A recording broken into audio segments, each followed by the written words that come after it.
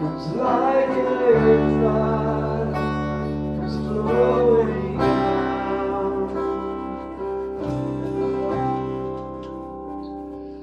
At the cross, I surrender my life. I'm in all of you. I'm in all of you. Where your love ran and my sin was white. I owe all to you. I owe all to you, Jesus.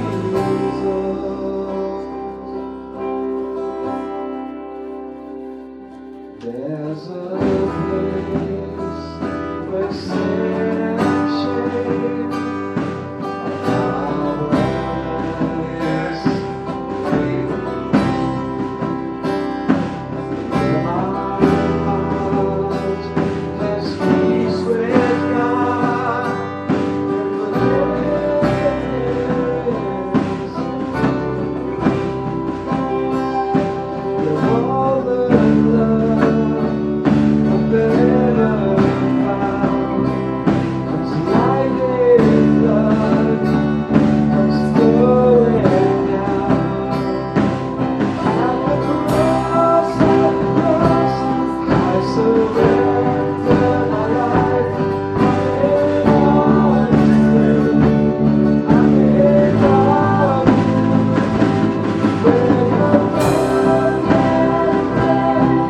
my sin was white. I owe all to you. I owe all to you.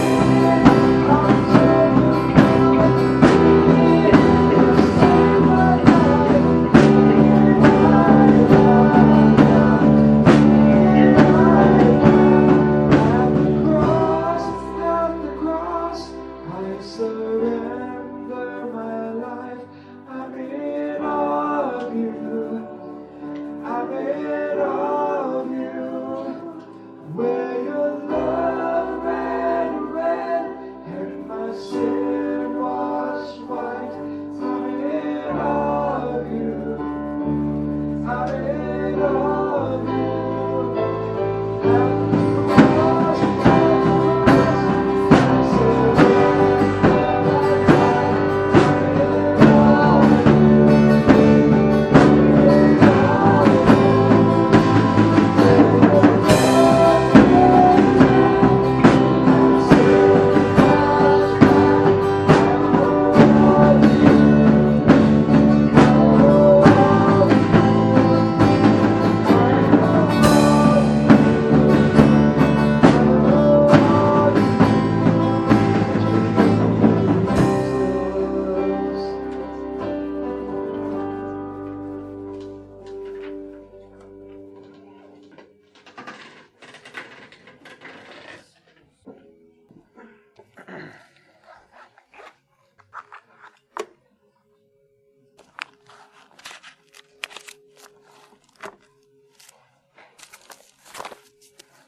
So over the years, I've had a few times where I've been talking, and it occurs often, more often, the higher percentage time, I've been talking to a young person or a person who sees themselves as fairly mature in their faith.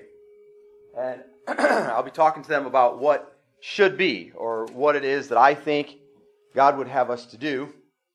And they give me a look kind of like, maybe narrow their brow a little bit, and I'll say something like, we may even have to die for our faith, or we have to give until it hurts, or we have to serve even when we don't want to.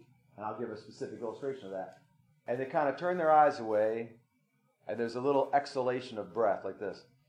And I have taken that to mean that they have determined me to be just a little bit too intense, to be a little over the top, to be a little bit too much into what I believe, a little too stalwart or a little too pushy or a little too outspoken, and that they are dismissing me at that moment because I am a little too intense. It has occurred to me that I can be very intense. I have argued for what I believe in until I could barely stay awake. I have played sports beyond injuries. I have given financially when I knew it meant I didn't know how the bill was going to be paid or how the food was going to be purchased. I've left the house in my car to help somebody with no gas in the tank, no money in my pocket, and no cards to buy any gas with. So maybe I am a little bit intense.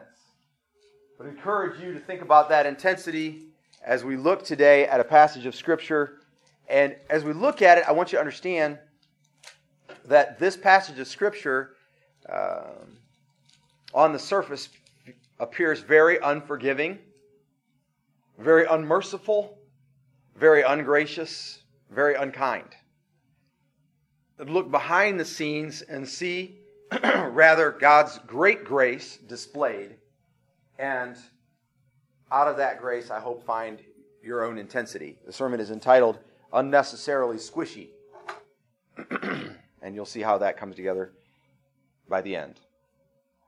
So grab your Bibles if you would. It is a long passage of Scripture, and I will not give a lot of explanation as we go through it, but I will ask you to be focused, ask you to look intently at this passage of Scripture. Would you say amen or give me another noise, something that you can come up with as we go to Joshua chapter 8? Yes! Come on now. Somebody said nothing. I hope you believe that this Scripture will change your life. Not could, but will. Joshua chapter 8, beginning in verse 1. By the way, before I begin to read this very first word, it says now. I sent out a text to some folks and posted on Facebook and tagged some folks about a recap of the first 7 chapters that I did, and it was pieced together from the sermons. It wasn't new.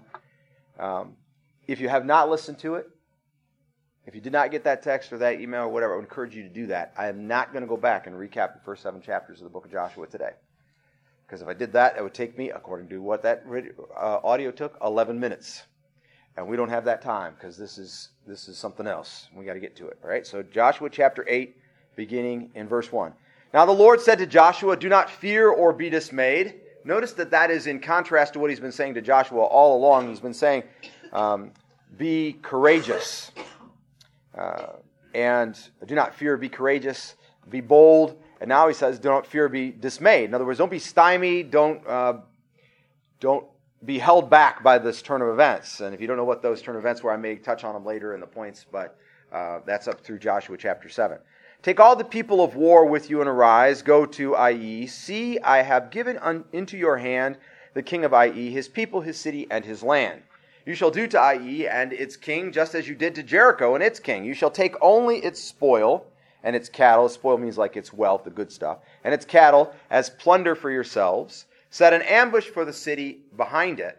So Joshua rose with all the people of war to go up to Ai, and Joshua chose 30,000 men. That's a much larger number. It's 10 times the number of people that came against Ai the first time.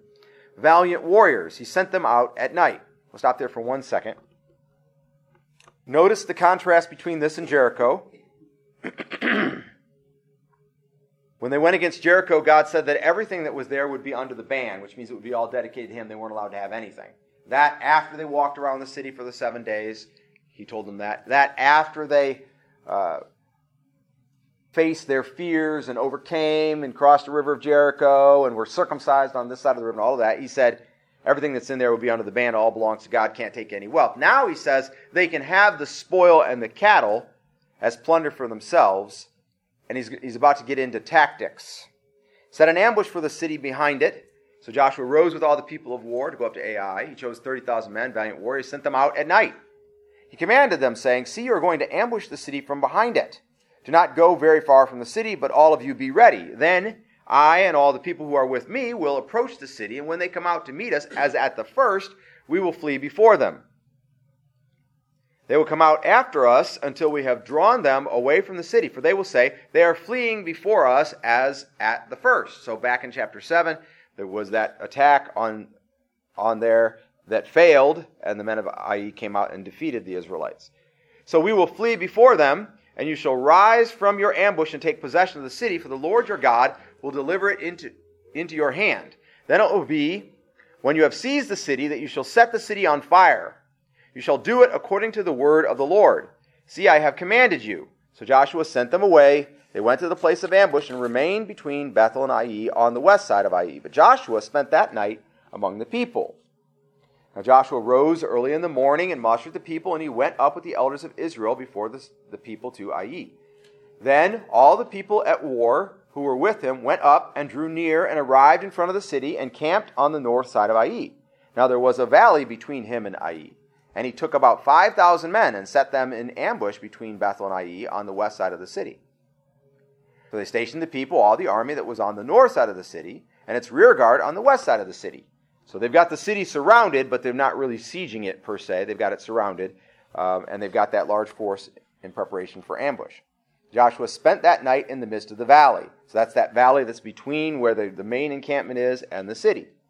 And it came about, when the king of Ai saw it, that the men of the city hurried and rose up early and went out to meet Israel in battle, he and all his people at the appointed place before the desert plain. But he did not know that there was an ambush against him behind the city. Joshua and all Israel pretended to be beaten before them and fled by the way of the wilderness. And all the people who were in the city were called together to pursue them, and they pursued Joshua and were drawn away from the city. So not a man was left in Ai or Bethel who had not gone out after Israel, and they left the city unguarded and pursued Israel. Then the Lord said to Joshua, stretch out the javelin that is in your hand toward Ai, for I will give it into your hand. So Joshua stretched out the javelin that was in his hand toward the city. The men in ambush rose quickly from their place, and when he had stretched out his hand, they ran and entered the city and captured it. And they quickly set the city on fire. All right, so just make sure you're following the tactics. Huge army retreats before the men. The men are chasing them, and every man in the city is coming out. Because why? Because the plunder's at stake. Because the many casualties. Last time they didn't get very many casualties. They make sure to kill as many Israelites as they can, because they're going to keep coming against us until we finish them off, and so on. So they come out in totality. All of them come out. All their strength and all their might, all their fighting men come out against Israel, which leaves their city undefended. Their area around their city undefended. Their women and children undefended. Their wealth that they didn't carry with them, undefended. The ambush rises up, takes the city, and they begin to set it on fire. When the men of Ai turned back and looked, behold, the smoke of the city ascended to the sky, and they had no place to flee this way or that. For the people who had been fleeing to the wilderness, the army that was running away from them, turned against their pursuers. So now the army's not running away anymore. When Joshua and all Israel saw that the men in ambush had captured the city and the smoke of the city ascended, they turned back and slew the men of Ai. The others came out from the city to encounter them, so that they were trapped in the midst of Israel. So the big army that was fleeing no longer is fleeing. It's standing there, standing its ground. And the men who set the city on fire, they come up behind them. And so now they're pinched in between. There were some on this side and some on that side. And they slew them until no one was left of those who survived or escaped.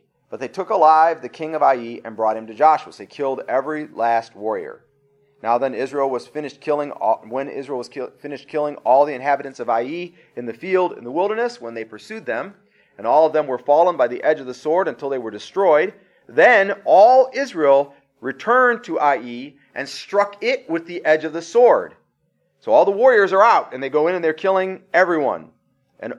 And all who fell that day, both men and women, were 12,000, all the people of Ai. For Joshua did not withdraw his hand with which he stretched out the javelin until he had utterly destroyed all the inhabitants of Ai. So remember, God said, put out your javelin, put out your hand with the javelin in it, and I will give you the city. And the army came up, took the city, set the fire. The armies collide, they come together, they collapse on all the men of Ai, destroy all of them, then turn on the city and destroy all the women.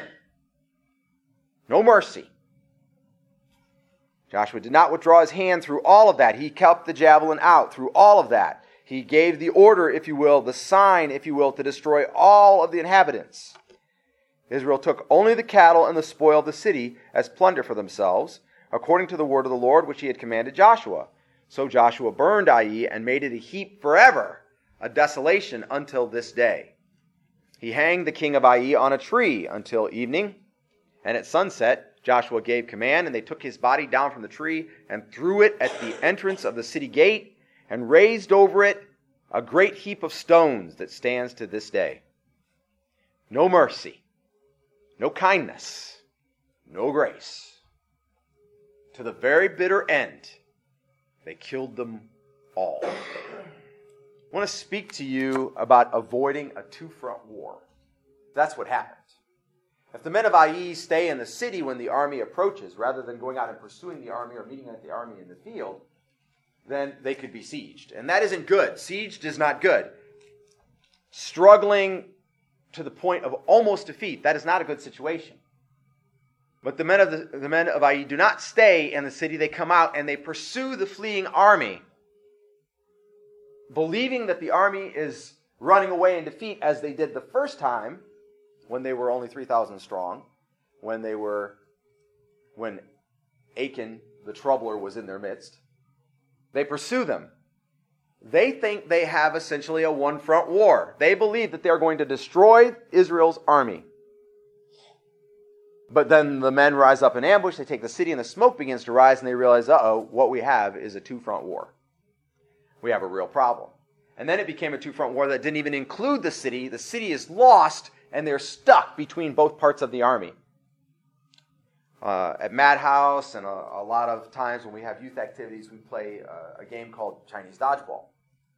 And basically, the Chinese dodgeball is played like this. There's one ball. When you have the ball, you're allowed to take 4 steps and throw it at anybody you want. Everybody else is allowed to run wherever they want. If you get hit or someone catches your ball, you're out. If the person that gets you out then later gets out, you're back in the game. My favorite version of Chinese dodgeball has a twist. There's a second or maybe even a third ball. We have one young man who comes to play Madhouse, plays dodgeball fairly frequently. I would say he's there probably 7 out of 8 times. And he's very, very good at dodgeball. He's good at dodging. He's fast. He's got good aim. He can throw those balls that don't really fly all that well, is the truth, all the way across the room with relative accuracy. Sometimes he makes an amazing catch or an amazing shot. We're playing Chinese dodgeball like that. He picks up the ball. He jumps 4 steps to the center of the room, and he's prepared to throw the ball. And then all of a sudden, from behind him, comes a ball that hits him squarely in the back, and he's out before he can get anybody out. Well, he had forgotten the second ball. When he picked up the ball, that second ball was laying on the ground. No one had it. But someone was on that end of the room who was not out. They picked up the ball. So as he's taking his 4 steps out toward the people that he's going to try to hit, they're taking their 4 steps up on his rear end. He's not thinking about it. Bam, he's out just like that. No chance to catch it, no chance to dodge. He was not aware of an enemy coming up on his rear end. Are you aware of an enemy coming up on your rear end? Now, there's a few things in this text. The first thing I want you to see is that you have this going for you at the first. As a Christian, as a believer, as a follower of Jesus, you have this going for you at the first. The enemy, whatever enemy it might be, will not expect you to be strong. It will not expect you to stand up. The fact is, before you were a believer, you had a history of weakness. Maybe even as a young believer, you had a history of weakness. This creates a complacency in the enemy. Our enemy is not expecting you to be strong until you've shown that you are strong. But realize at the same time that our enemy can use this same tactic. You can have victory after victory after victory in a certain area in your life, only to see a temptation rise up that you are not prepared for, something come up that kind of catches you unawares, comes from behind, or so on, and you wind up in a two-front war. You are advancing forward. I am doing what I am supposed to be doing. I am being the person I'm supposed to be. I am living out my own integrity in Christ, and then all of a sudden something overtakes me, and I am down. Where did that come from? What happened? Well, the enemy is not going to quit until Jesus comes again and puts him away. Whatever those enemies are in your life, just because you're having great victory in one area by no means makes you not susceptible to attack from another area or even from that same area in a new and creative way. He is waiting for us to be in a difficult situation where we may be in need of our resources or where the things that we have left behind us unprotected, they are of great value to us, are exposed, and then he strikes. And as we've seen with the Battle of Ai, a two-front war is a deadly thing. You can't fight successfully a two-front war unless you have dedicated some of your resources to the advancement and some of your resources to the protecting. And that is dangerous in and of itself. Because now you will occasionally or even often have to make a decision about what's more important to you. Is defeating the enemy more important? Or is protecting my family, my home, my money, my whatever more important? Which is it? So you're in a two-front war before a two-front war ever comes. You can't win in a two-front war. A two-front war is a deadly thing. Let's talk for a moment about the possible opposition to us. Well, the possible opposition in the spiritual realm or in the world in general includes God. If you don't know Jesus Christ as your Lord and Savior, if you have not accepted that Jesus paid the price for your sins, if you've not accepted that He has a right to be Lord of your life, then you're fighting a two-front war. Whatever it might be.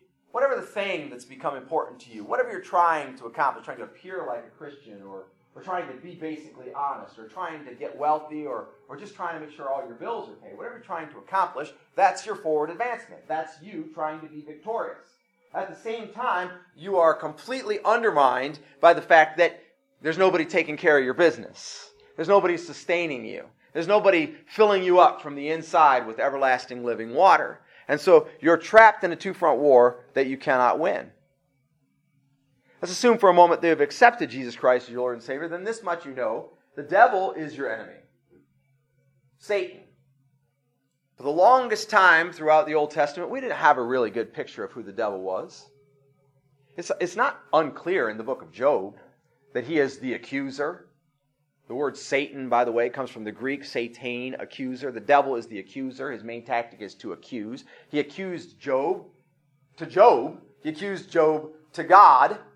And God allowed him to strike Job and everything in his life. And so we began to get a picture of who he is, but we really see a picture of who he is in Matthew chapter 4 when he comes to tempt Jesus. And Jesus talks about him as defeated or fallen, but not once for always defeated and fallen. No, he's still in the fight until that day at which he's gone forever.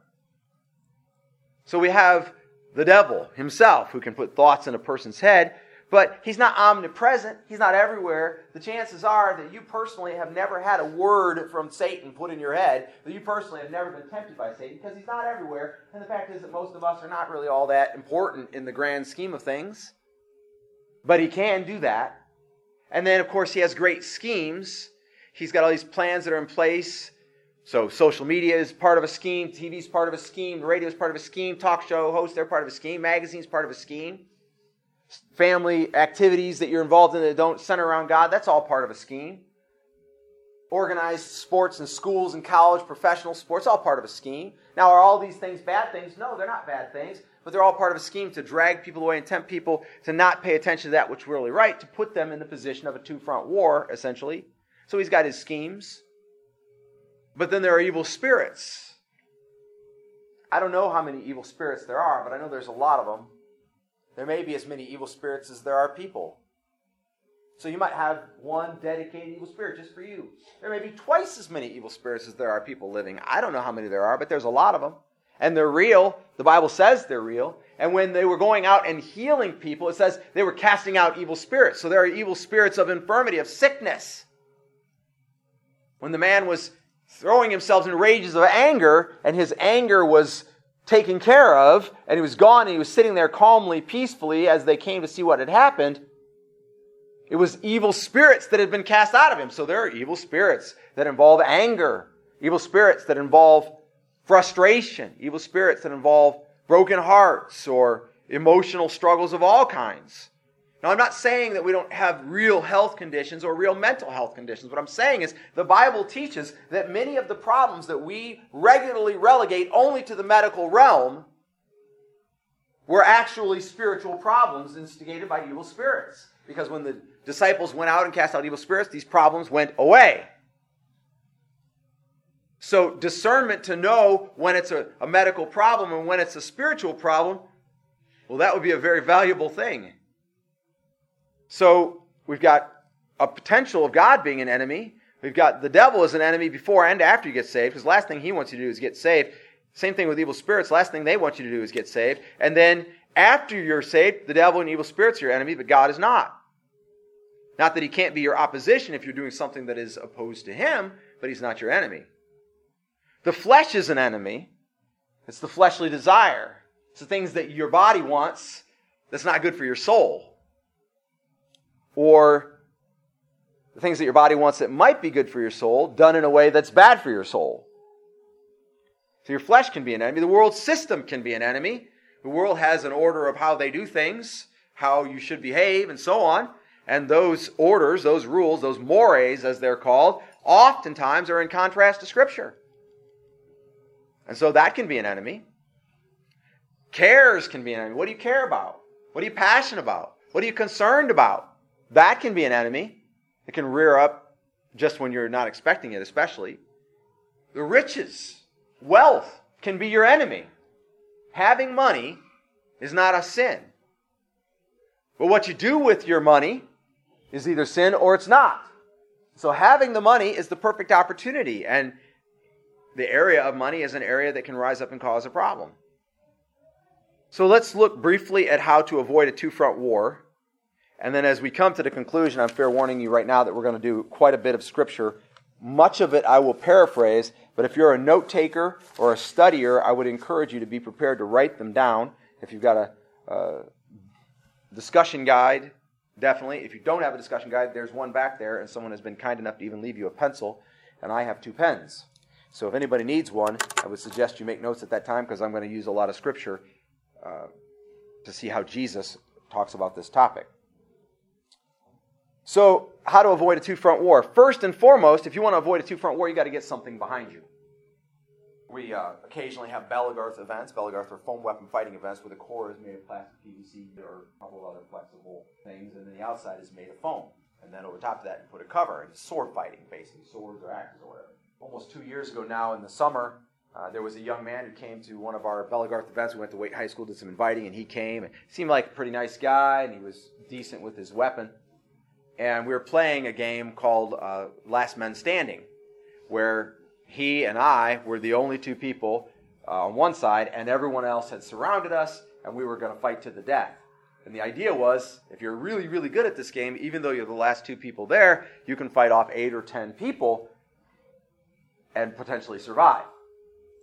And so I said, back to back. You've got to have something behind you. You've got to have something behind you if you don't want to be fighting a two-front war. One person standing in the midst of 8 or 10 people, it's only a matter of time before you die. By the way, if you've watched like Bruce Lee movies and stuff like that, they don't really come one at a time, right? They just all come in and stick you with their sword, and you might parry 5, and the other 5 kill you. They don't really come one at a time, right? They surround you, get 3 to 5 of them on you at once. You've got to have something behind you. So we go back to back. I killed 2 people in the first 7 seconds. And then I got hit in the back as hard as I've ever been hit in my life playing Belagarth. In fact, I got a bruise in the middle of my back that lasted over a month because he got up and left me. You've got to have something at your back. About 3 seconds after he got up and left me, they killed him. We lost that battle in 15 seconds. Where we might have won, or we might have stood strong, or we might have survived a while longer anyway if he'd have stayed at my back. And he seemed like a nice guy, but I gave him what for right after that battle. And I said, if you're going to fight a 2-front, or in our case it was a 7-front war, you've got to have something at your back. Get a wall at your back. Get something solid at your back if you're fighting the enemy. Go back to back. We have historical sin. What's behind us? We did things we never should have done. Maybe today. That's got to go behind. It's got to be gone. It's got to be dealt with. And that's what Jesus came to do. Put that behind. We have our rebirth behind us. If you're a follower of the Lord Jesus Christ, you have been made new. And that ought to be, the truth is, that ought to be what you stand on. That ought to be at your back all the time. That's your solid basis. I know I am saved because I was made new. You say, oh yeah, I sinned, but I repent of that sin. I turn back to the Lord. He's cleansed me and made me whole again. And I'm going to advance on this one principle. I am born again. If you've embraced the things of the Spirit, if you've at times lived for the Lord, when you've been living for the Lord, you know that you had success. That's a track record. That's history. That's you going, I was doing the right thing and the right things were happening in me. I was accomplishing something. I was growing. That's something you can have at your back as you know that you're able to do what it is that you're supposed to do. And then we fight with faithfulness and aggressiveness in one direction. How to avoid fighting on two fronts? Have something at your back and then fight faithfully and aggressively in one direction. You realize, by the way, it says, when they turned around and looked at IE and realized it was burning. Well, what's back there? Their families, their wealth, their land? What's at stake? Their families, their wealth, land? No. That's lost. It's already gone. It's already fallen to the enemy and it's already burning. And they could have got back there as fast as they could have got back there and they couldn't have put those fires out. Once the fire spreads to 7 or 10 houses, and this was an army of thousands burning that city. Do you know how many fires they probably started to burn that city? At least hundreds. There's no putting that out. Columns of smoke rising in the sky. There's no saving that. Now, it's great remorse that filled them. Oh, it's horrible that we can't go back and save our women, or we can't go back and save our land, or we can't go back and save our money. And that hesitation was the time that it took for the men who were there burning that city to come up and form the front behind them. What happens if they charge with all their aggressiveness, with all their might into the army that's in front of them? Well, at the very least, they don't wind up in a two-front war. Could they still fall? Could they still die? Yes. Would they have taken a lot more Israelites with them? Certainly. The hesitation, the concern about what was behind them, about the city they left behind, is what led them, what made them able to be trapped in that huge ambush between the big army that's in front of them and the big army that's behind them. You must go forward aggressively and faithfully. Get something behind you and then go forward aggressively and faithfully. The truth is, if you can go forward fast enough, if you can go aggressively enough and faithfully enough forward, then you don't have to worry about what's behind you. Half of the offensive football plays in football are based on this principle. Let them through on the right side of the line because the guy will be long gone on the left side of the line. Right? A large lineman pulls out of the line and comes to the left along the line and blocks in front of the running back that's coming out of the backfield, leaving a huge hole over here, but the hole doesn't matter because that running back runs the 40-yard dash in 5 or 6 seconds and be long gone. Right? We don't have to worry about that. And then those defensive linemen come through and they're like, there's nobody here to tackle. Aggressively, faithfully forward is both an offensive and a defensive tactic, essentially. How to avoid a two-front war? Number one, get something behind you. Number two, fight aggressively forward in the direction that you want to go. Now, what does that look like for Christians? Just very briefly, applying the spiritual disciplines. I was doing some research on this throughout the internet, and I read on a blog. This guy was talking about how to get moving in your life. He was not a Christian. He didn't mention Jesus. He was talking about how to get moving in your life. And he said that there was a great mathematician that said this. Said that the great success in civilization will be had in this way. This is how you will be greatly successful in civilization. When we as a people take things that we do all the time and turn them into disciplines or habits. Take things that you need to do all the time and turn them into disciplines or habits so that there won't be a question about whether you do that or not.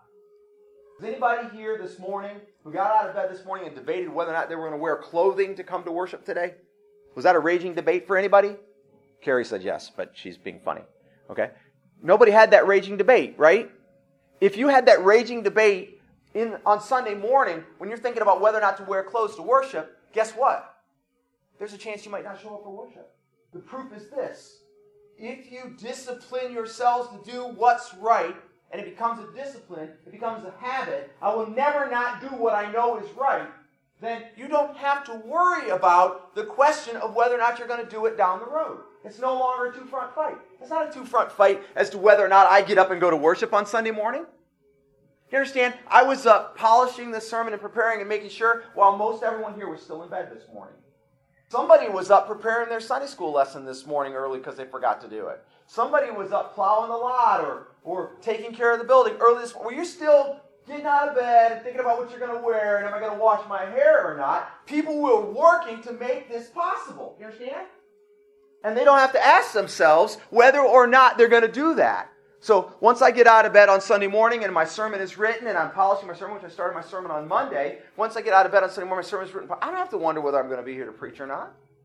You know why? Not just because I've been preparing to do that, but because God has been miraculously working on my behalf to defeat the evil spirits that have been trying to stop me from getting to the conclusions that I need to get to so that I can adjust, so that I can repent, so that I can come with a contrite heart before the Lord and share with you what I've discovered. If you repent before this sermon is over, you recognize you're doing something wrong, don't think you're the first. I repented on Wednesday morning. Had to pray to the Lord, ask Him forgiveness for not being the kind of Christian that this text points out to me that I'm supposed to be. If you're sitting there thinking, no, he's just making that up or whatever, it isn't like that. I'm a human being just like you are. But because I did that, I knew on Wednesday morning that I would be here preaching this sermon on Sunday. Because God worked on my behalf on Wednesday to make it possible, there's no way He was going to do that without finishing the work. And we know that's who God is. And you're the same way. Right? So you debate with yourself about whether or not you can tithe.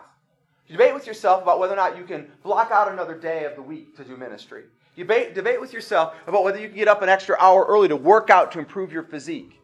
As long as you're debating, you're fighting a two-front war. Stop. We're not created for a two-front war. Was Jesus fighting a two-front war? And He invited us to join Him. You know what's interesting was, Jesus was fighting a two-front war, as we'll see in a moment as we look at these final texts. But what did He do to win that war?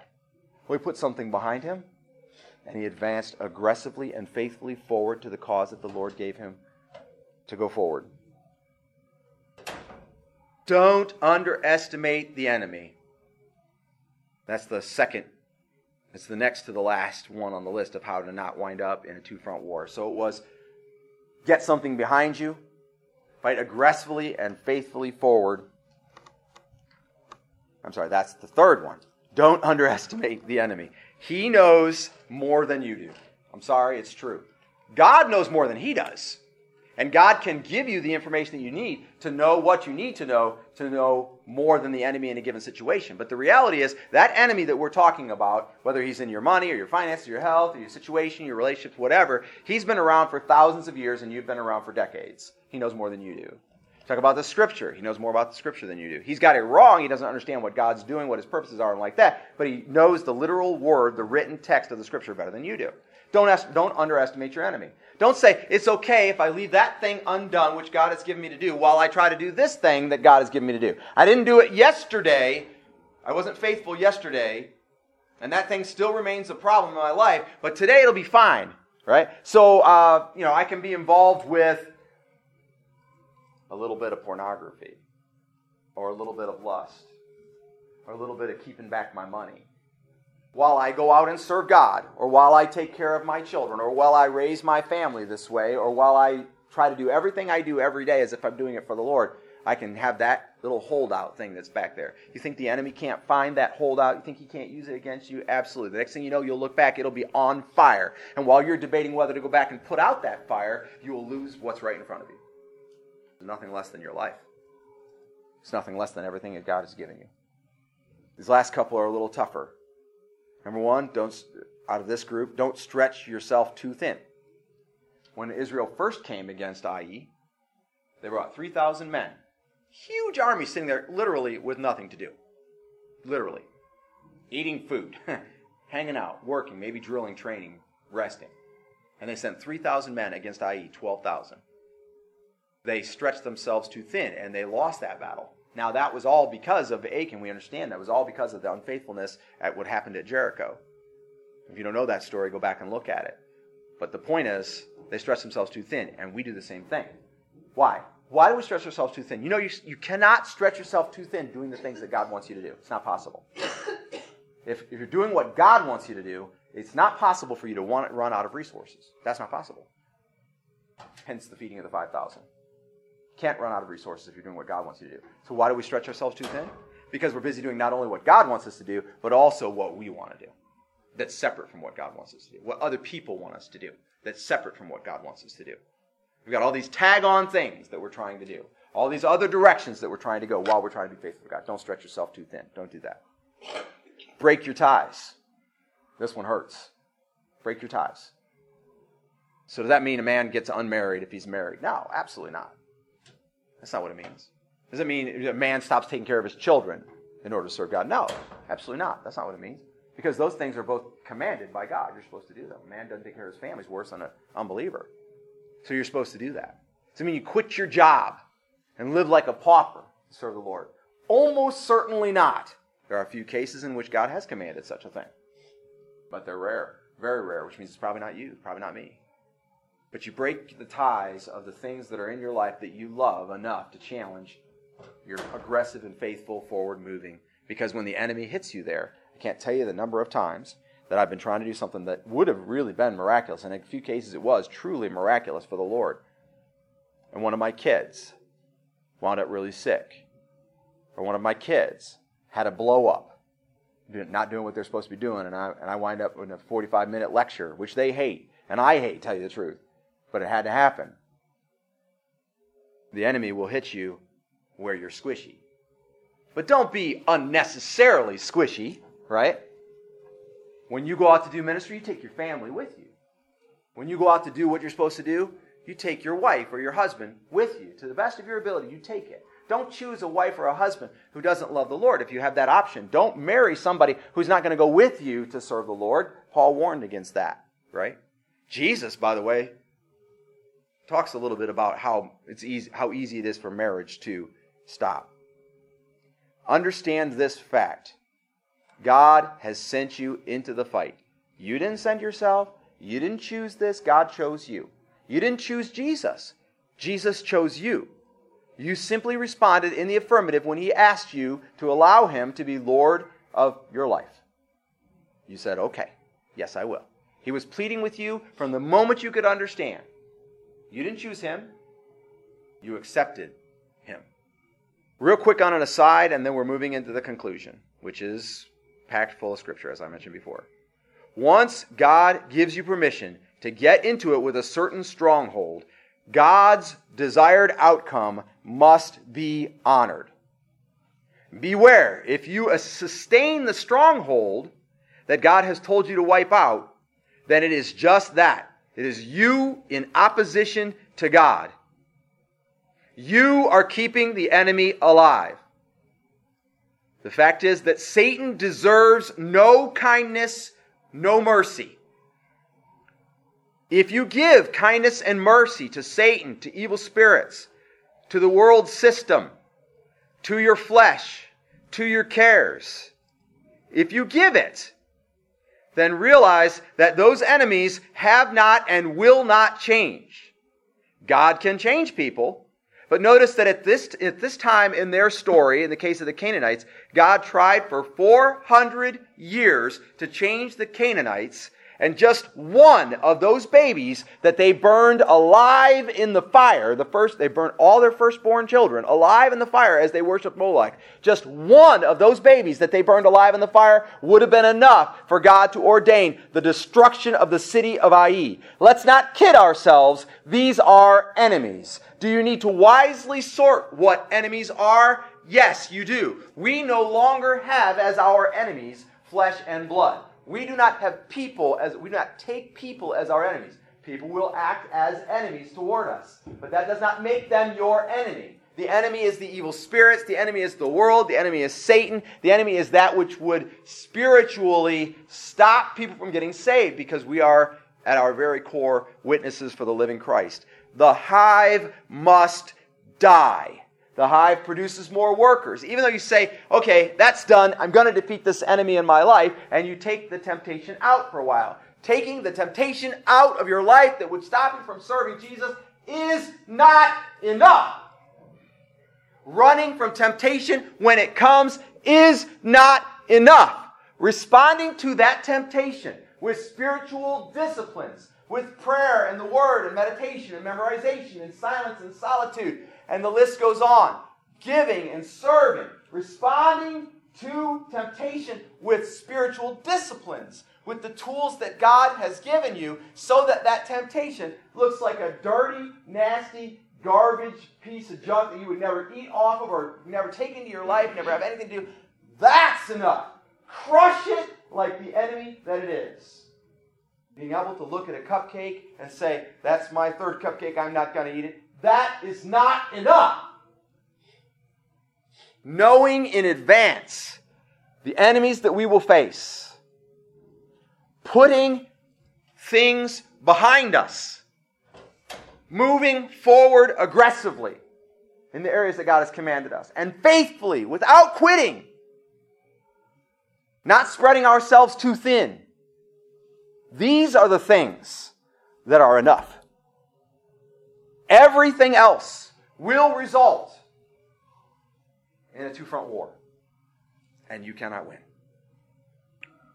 Don't get caught in a two-front war. This is the conclusion. The world is full of two-front wars. Full. I had opportunity on a number of occasions to debate somebody on a tenet of Christianity. And inevitably, you know what they try to do? They try to drag me into a two-front war. They will say, well, you say that, but what about this, right? I am here to tell you today that I am 100% absolutely without certain reservations against abortion. Abortion is murdering babies who are innocent before God. You can say, well, I'm for abortion in certain circumstances. If you do that, you are fighting a two-front war.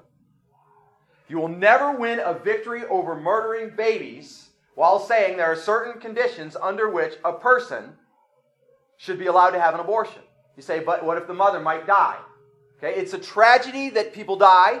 It's a tragedy that a mother might die. It's a tragedy that a mother might be put in a position where she has to make a choice between her child and herself.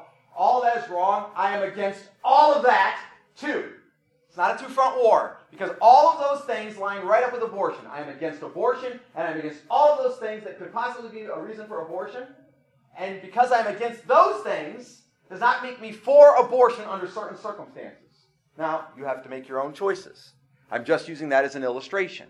What I'm saying to you is, there are a lot of things like that in the world. I am against taking the Lord's name in vain. I do not make an exception for, oh my God, that's so big. That's taking the Lord's name in vain. His name is God, that's taking it in vain. I do not make an exception for, OMG, he really said that? Because now we've abbreviated it down to an acronym, so we're not taking the Lord's name in vain, right? Except when people read it, what do they think it means? It means, oh my God. So I do not make an exception for that. I don't believe in that. I don't believe in taking the Lord's name in vain. If you make an exception for that, then you've got to ask yourself, are you standing up for what the Lord says? Don't take His name in vain. Not my commandment, by the way. It's in the 10 Commandments. It goes all the way to the beginning. If He's God, don't take Him lightly. When you say His name, make sure you're praising Him or addressing Him or asking Him a question. And the list goes on. The problem is the world is full of two-front wars because why? Because they understand that the kingdom of God, a house divided against itself, cannot stand. Start deciding where you stand and then stop dividing the issue. And when they try to divide the issue, you take your stand and say, no, I understand. It's a horrible thing that situation exists. I am against that too. And I, by the way, actually working. I don't just get on there and text about it or whatever. I'm actually working, sharing the gospel. By the way, the more the gospel spreads, the more people get saved, the less people will be put in a decision like what we're discussing. Because we will be advancing aggressively and faithfully, running the course, and they will join us, some of them, and they will advance aggressively and faithfully and run the course with us, and they also will begin to see these things as not divided issues. The world is full of divided issues because it understands that if they can back you into accepting this in one case and not in another, now you're in a two-front war. For example, maybe you think it's horrible that people die. And you are tragically hit by the death of your loved ones when they die. That's common. Everybody believes that, right? But maybe you don't have near as much mercy for a drug dealer who dies in a shootout. And you're like, well, he got what he deserved, right? You just put yourself in a two-front war. That's a human being.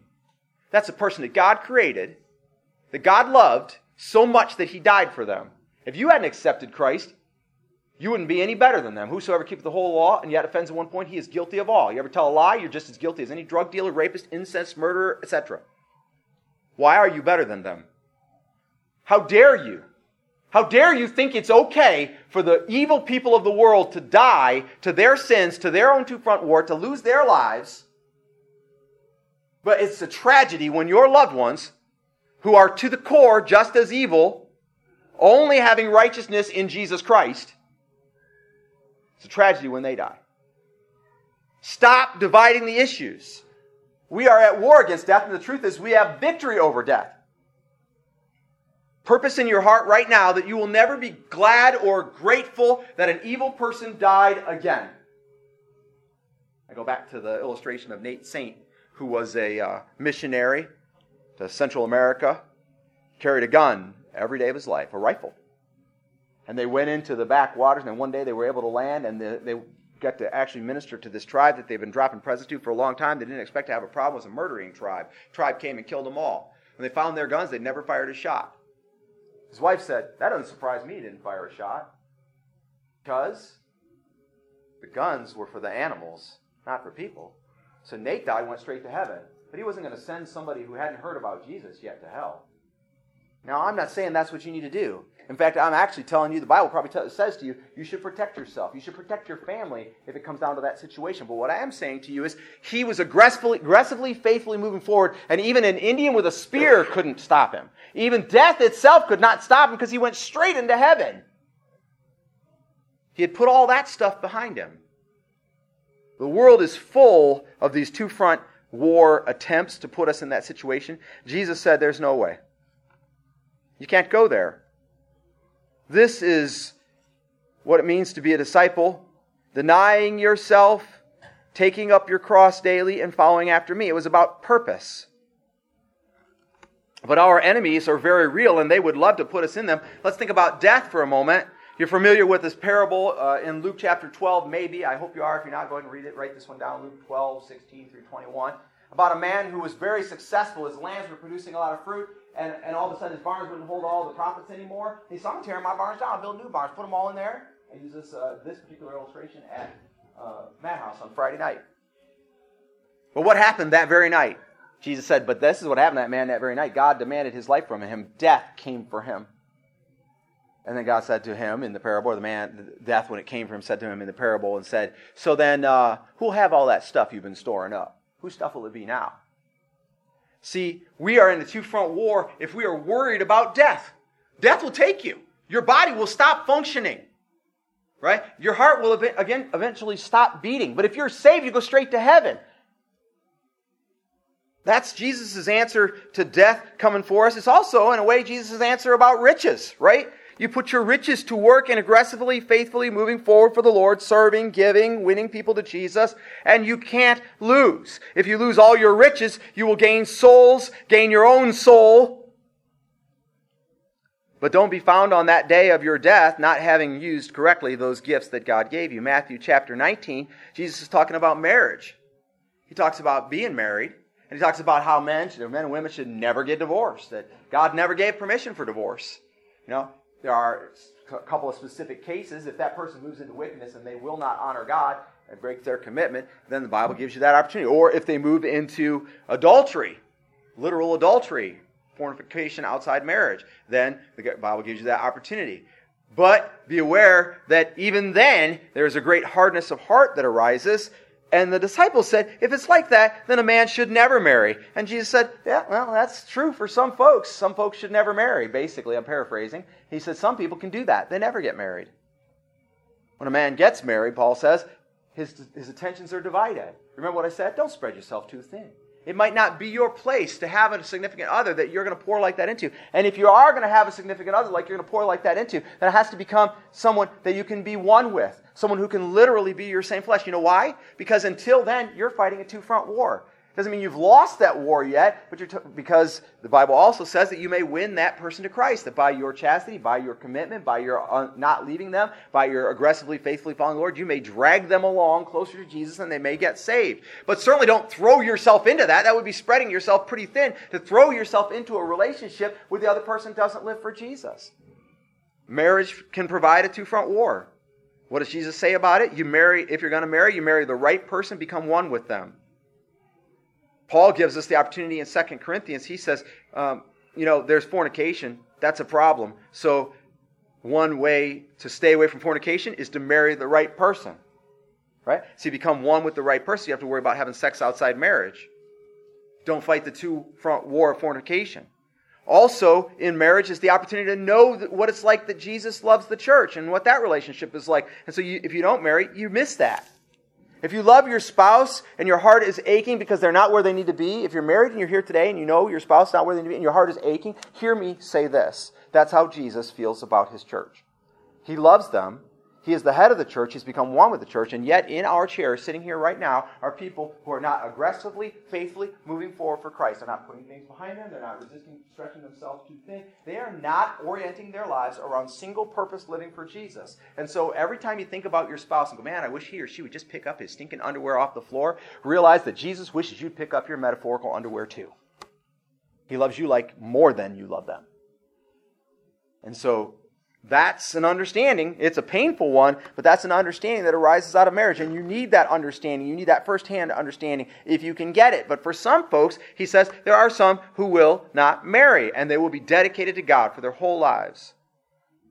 I already read you Luke 9:23, or quoted it from memory. It says, deny yourself, take up your cross daily, and follow after me, and then you should be my disciples. That's how we deal with the enemy of self. And if I could say it this way, deny it means put it away. Stop wanting what you want and make your wants come in line with what the Lord wants. Don't you want to live forever? There's one way to do that. Want what Jesus wants, because that's what he wants for you. Don't you want to be successful in everything? Oh, yeah. Sounds really good. But what if a successful manager of finance is a person who uses their money to glorify God, gives their tithe, budgets, spends carefully, lives frugally, and invests in kingdom advancement their whole life? Do you want to be successful like that? Oh, no, that's too much work. Two-front war. That's how easy it is. Just like that. Family. Oh, this is a toughie. Family can become an enemy. Family can become a weakness. Jesus said, and I'll paraphrase it, and then if I do poorly, I'll actually flip there. He said, unless a man hates his father and mother and brother and sister, he can't come unto me. Now, let's be clear, Jesus is never about hating anybody. We already covered that, right? Men are not our enemies. Women are not our enemies. Not your brother, not your sister, not your mother, not your father. Even if he abused you when you were a child or ran out on you and you never saw him again. Not if your mother was a drug dealer or a drunk or if she's living in sin. That's never your enemy. So he's not talking about hating people. He's talking about priorities. Here is how you can have a family and still not fight a two-front war. Make Jesus and the things of the kingdom more important in every single way. And when you are supposed to be preparing a Sunday school lesson, and your children or your spouse or your brother or sister or your mother or father wants you to put down your Sunday school lesson and do something else for them, but you know God wants you to prepare this lesson, then you prepare the lesson. And you prepare the lesson, if necessary, with them standing there shouting in your face. It may take you a little longer, but you can do it. Talk to them. Explain to them. You say you love me. I love you with all my heart. But I'm just plainly honest. I love God more. That's when Sherry and I got saved about a year into our supposed marriage, over 2 years into our supposed marriage. One of the agreements that we made was we would love each other more than any human being ever, but God more than that. And you can't be one unless you can have that kind of an agreement. But you also, if you're here today, you also haven't lost yet fighting that two-front war if you're still married. Money. Money can be an enemy. We know that the pursuit of money is the root of all evil. And money, by its very nature, accumulating and sometimes wafting away like a breeze, can lead you to pursue it. And the pursuit of money is the root of all evil. And so if you want to be wealthy, if you want your bank account growing, if you want the better, newer version of what you already have, or if you are insistent upon having the best when that's not necessarily what you need and what God would give you, then you are fighting a two-front war. It's very dangerous to value money, because the truth is money has no value. None. Because you will die and not take one penny or anything that you've purchased with you to heaven. None. Store up rather treasures for yourself in heaven. Cares. Hugely important, because according to the parable of the 4 soils, where Jesus says the farmer went out and he dropped some seed along the way, right, and he sowed some in the field and whatever, that one whole section, which seems to me to be like where we live a lot of times, it's growing pretty well, everything's in good soil, it's growing pretty well, and then the cares come up and choke out the growth and make them useless. I wonder if this isn't where a lot of supposed Christians live. And this is how Jesus says, fight the cares, or rather Peter writes, cast all your cares or anxieties upon me. Cast them all upon me. Let me deal with all of that. So even as I've been listing this here, and I'm saying to you that you may be wrapped up in a two-front war, and I've told you how to begin to avoid the two-front war or the additional two-front battles, you're saying, I don't know how to deal with this one thing that's stuck. I'm stuck in this situation. Well, here's how you deal with it. Cast your cares upon Jesus. Move aggressively and faithfully forward and give that trouble, that problem, that difficulty, that thing that worries you over into His care. If you can't do anything about it, then what else are you going to do? Has a man ever added a day to his life by fretting about it? No, you can't. Therefore, turn it over into the hands of Jesus. Almost done with this list. Evil spirits can be an enemy. And John writes, test the spirits. Every spirit that comes declaring that Jesus Christ has come in the flesh is not of the enemy. It is potentially of God. Every spirit that comes not recognizing Jesus Christ came in the flesh, it is of the enemy. And so anything that leads you in any direction or shows you anything that does not immediately declare that Jesus is Lord, came in the flesh and died on the cross for our sins, rose again on the 3rd day, took into account all temptations and all struggles and lived a sinless life, if you can't live your life in according with that evil spirit and according to those truths at the same time, then you have nothing to do with them. Rebuke them in the name of Jesus and they will flee. Ideas, thoughts that come into your head, thoughts you might have. Paul writes in 2 Corinthians chapter 10 that our minds are capable in Christ of tearing down strongholds, of destroying any idea that would set itself up against God. And thereby saying there are ideas that would set themselves up against God, and our job is to tear them down, destroy them. Remember what I said? Destroy the hive. It's not just good enough that you have a thought. Here's what I did. For about 9 months after I got saved, I used to occasionally, as I was listening in worship, whenever the resurrection would come up, I used to surmise to myself that it might have been possible that the disciples gave Jesus some kind of sleeping poison, and then they went to the tomb afterwards, and they gave him some kind of antidote and woke him up. I used to think it's called the swoon theory. They didn't really die. He was just unconscious on the cross, right? But I never mentioned it to anyone because I was afraid of what they would think of me. I was afraid that they might not have an answer. I'm like, well, what if they don't have an answer? What if that actually is a possibility? I really want to believe in Jesus. I've committed my life, and I know He's in me, and I felt the Holy Spirit, and changes have been happening and stuff. What if I have? And so I would say nothing, and then a couple weeks later, it would come up again. That idea would pop up in my head again. And a month later, it would pop up in my head again, and maybe a day later, it would pop up in my head again, and I never dealt with it. Hear me now, that is not living for Jesus. That is not Christianity. That is not aggressively living for the Lord. If an idea pops up in your head that goes somehow contrary to what Jesus Christ is, His teachings, etc., you must deal with it. If you say, well, I've been having issues with my insert whatever, and I keep having issues. Destroy the hive. Figure out where it's coming from. Reduce it to rubble. Pile rocks over top of it and never look its way again. Get aggressive and faithful and move forward in the Lord Jesus. Leave it in your dust so that you won't remember 20 years ago when God took away from you your whatever it was.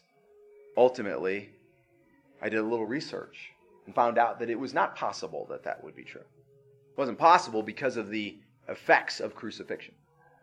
It wasn't possible because a Roman soldier who would have been an experienced executioner and a warrior who knew when someone was dead ran a spear up into his side and punctured his heart. And I know he punctured his heart because not only because the Scripture says so, but because it says blood and water flowed out, and the scientists and doctors of that day could not explain that phrase being there. They didn't understand. But a few hundred years ago, man discovered that when a person is under extreme duress, their heart will develop a clear fluid around it like water. It's called a pleural effusion. And if you puncture their heart, then the water and blood will flow out. In a particular order, it will flow out.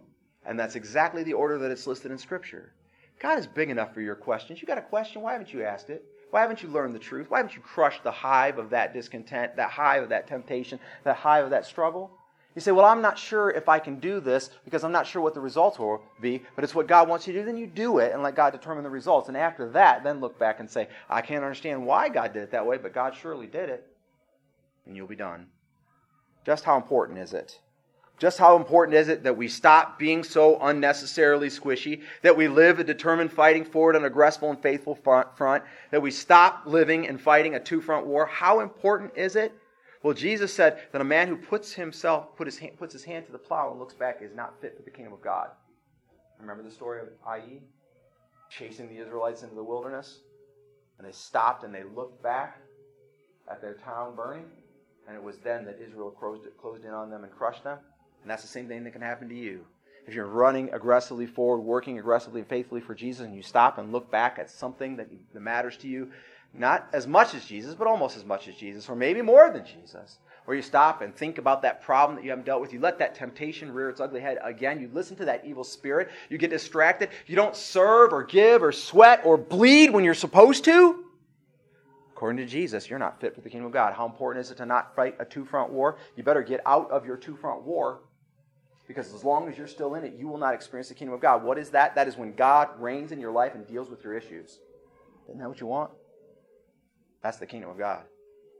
It's worse than that. If you're still in a two-front war at the day that Jesus comes, and He says, come, according to what that says, you won't go.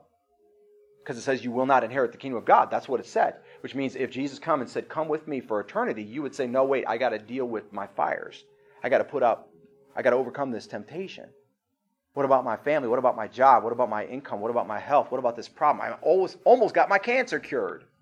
I almost got this point through to my wife or to my husband or to my friend that I've been arguing with them about. And that's what you'll say when Jesus comes again. Because it says if you put your hand to the plow and look back, if you're fighting a two-front war, then you will divert in the moment that He asks you to come. And you won't inherit the kingdom of God. Not my words, His words. Luke 9:62. Matthew 5:30, Jesus said it this way. It's so important in this. If your right hand causes you to sin, cut it off. Because it's better for you to come into the kingdom of God without a right hand than it is to not come in at all.